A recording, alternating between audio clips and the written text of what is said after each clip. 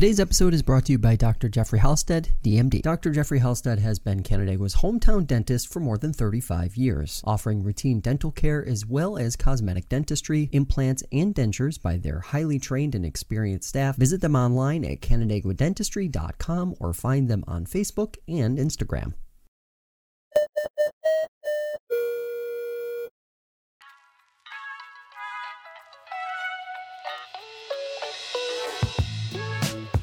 From FingerLakes1.com, this is FLX Today. I'm Josh Durso, and we begin a new recurring series of the show featuring Cayuga County Sheriff Brian Schenck to discuss what's happening there in law enforcement, how some of the national trends are affecting his local department, and so much more. Sheriff, thanks for taking the time today.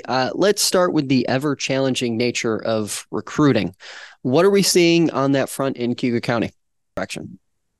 Well, just like most agencies out there across the country, we're struggling to recruit enough staff to fill positions. But I will say we have been able to recruit good candidates for different positions. Our road patrol division, we're just down one right now. But the jail's been a little bit more challenging. We're down 8 positions within our jail out of about 96 budgeted positions. So it's having an impact. But what we're doing to address that, we're doing a lot more recruiting than we had 2 years ago. Yep.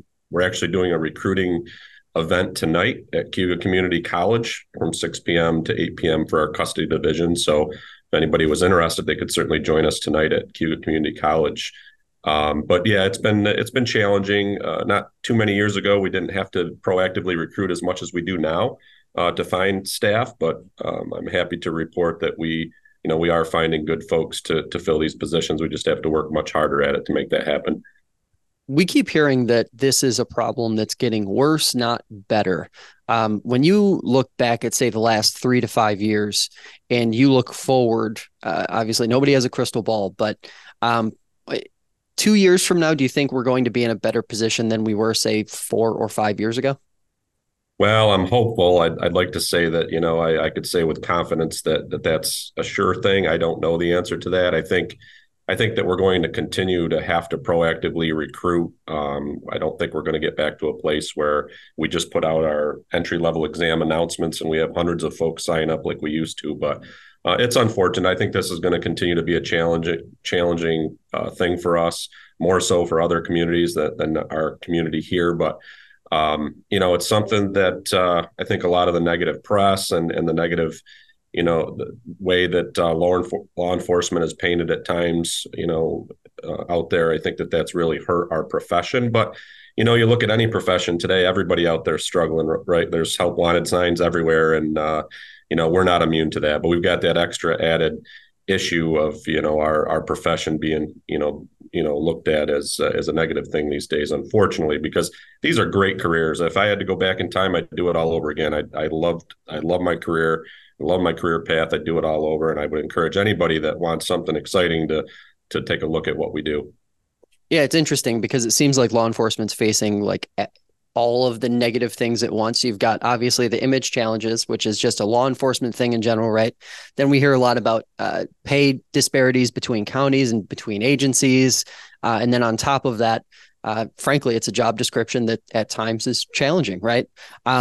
When young people in particular think about law enforcement as a career and they see the 50 different things that a police officer might do just in one shift, what's your pitch to those young people when they're maybe thinking about, boy, do I want to be an accountant where I'm going to do 2 things in one day, or do I want to be a cop where I might literally have to do 7 different things in a 4 or 6 hour span? Well, I think you just hit the nail on the head as to what makes our career so awesome. You're out there doing different things every day. You come into work. There's never a day where you know what your day is going to look like. It's exciting. It's rewarding.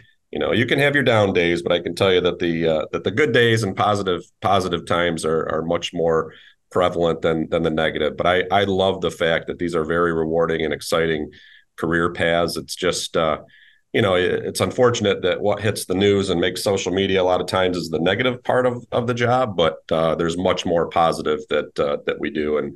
And I would love to see more folks pursue these career paths.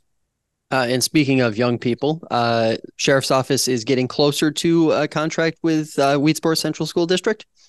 We are. We're actually working to contract with them to place a special patrol officer under our umbrella in the school to provide school resource officer services. So they do currently have an officer there now through the Weedsport Village Police Department, Officer Quigley, and I believe that we're going to bring her on under our umbrella.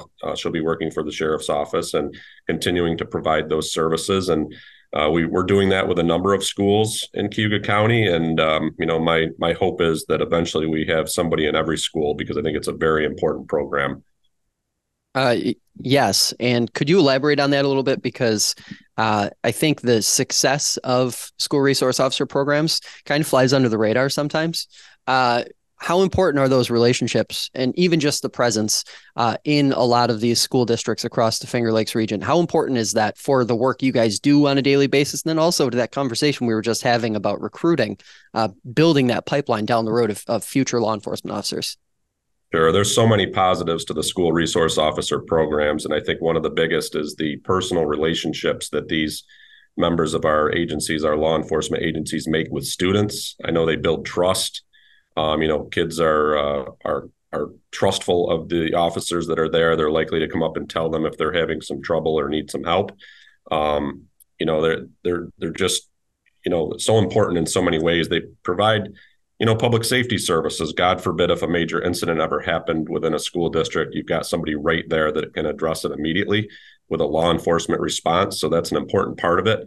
And something that we're working on right now and building our program is we're working to do some school threat assessment work and management. So if we identify potentially violent behavior that could be exhibited within a school, we're looking to prevent that type of behavior before something happens. So our school resource officers and special patrol officers are an important part of identifying behaviors that we might be able to address before something bad happens. So I know we never want to, think that could happen in our community, but I'm not going to bury my head in the sand and pretend that, we couldn't be a headline here locally. So I want to make sure we're doing everything we can to prevent something like that and make our schools as safe as possible, because they certainly should be a safe space for anybody that's there.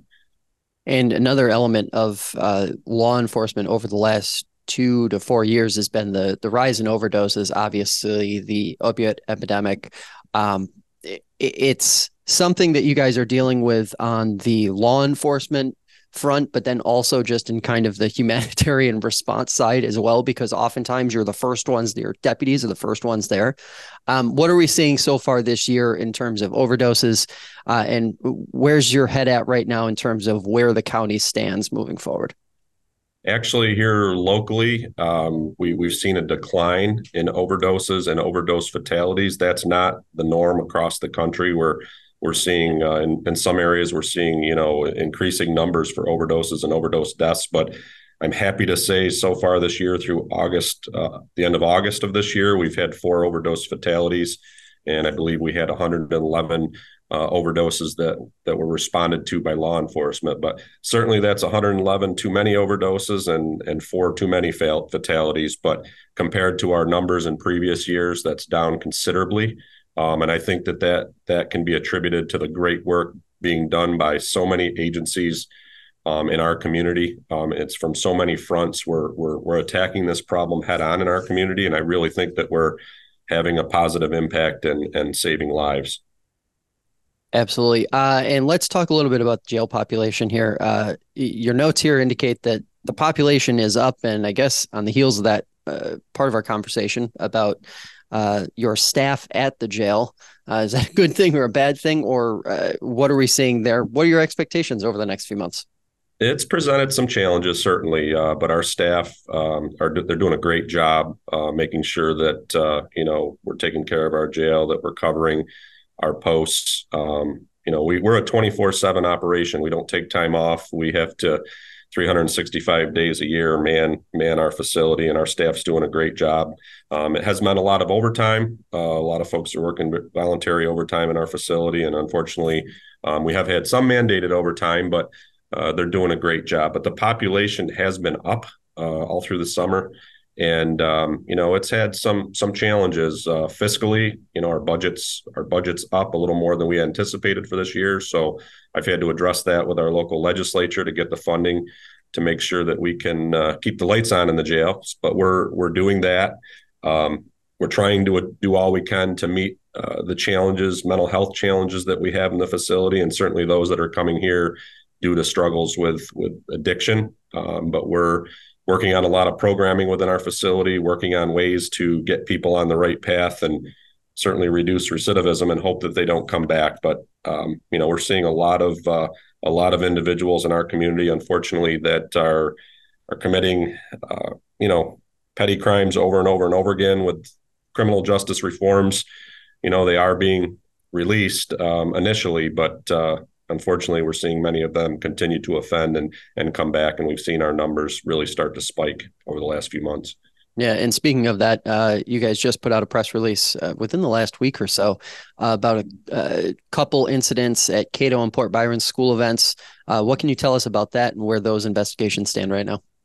We did. So last Thursday night and last Friday night, the Cato School District and Port Byron School District, they did hold sporting events here in Cayuga County. And unfortunately, while people were attending those events, there were two individuals in the parking lot breaking windows in parked cars and stealing purses and valuables that were in plain sight in the vehicles. So we did put out a press release and some images that were captured of two suspects and what appears to be a Chevy Traverse vehicle.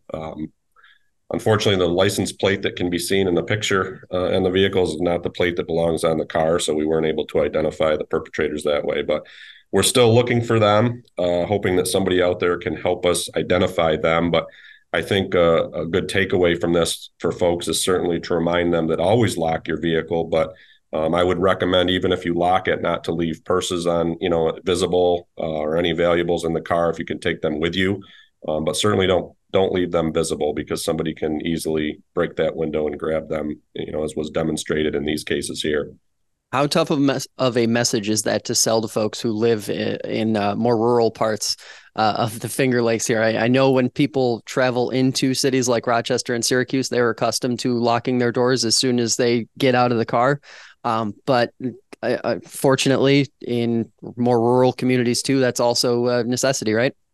It is today, unfortunately. It seems that we didn't used to have to worry about that here in our rural community, but we're seeing those types of crimes, push out into our community as well. So it's an unfortunate thing, but we've all got to be cognizant of the fact that, criminals travel, and there are people here locally that are doing those types of things today, and it is something that we need to worry about.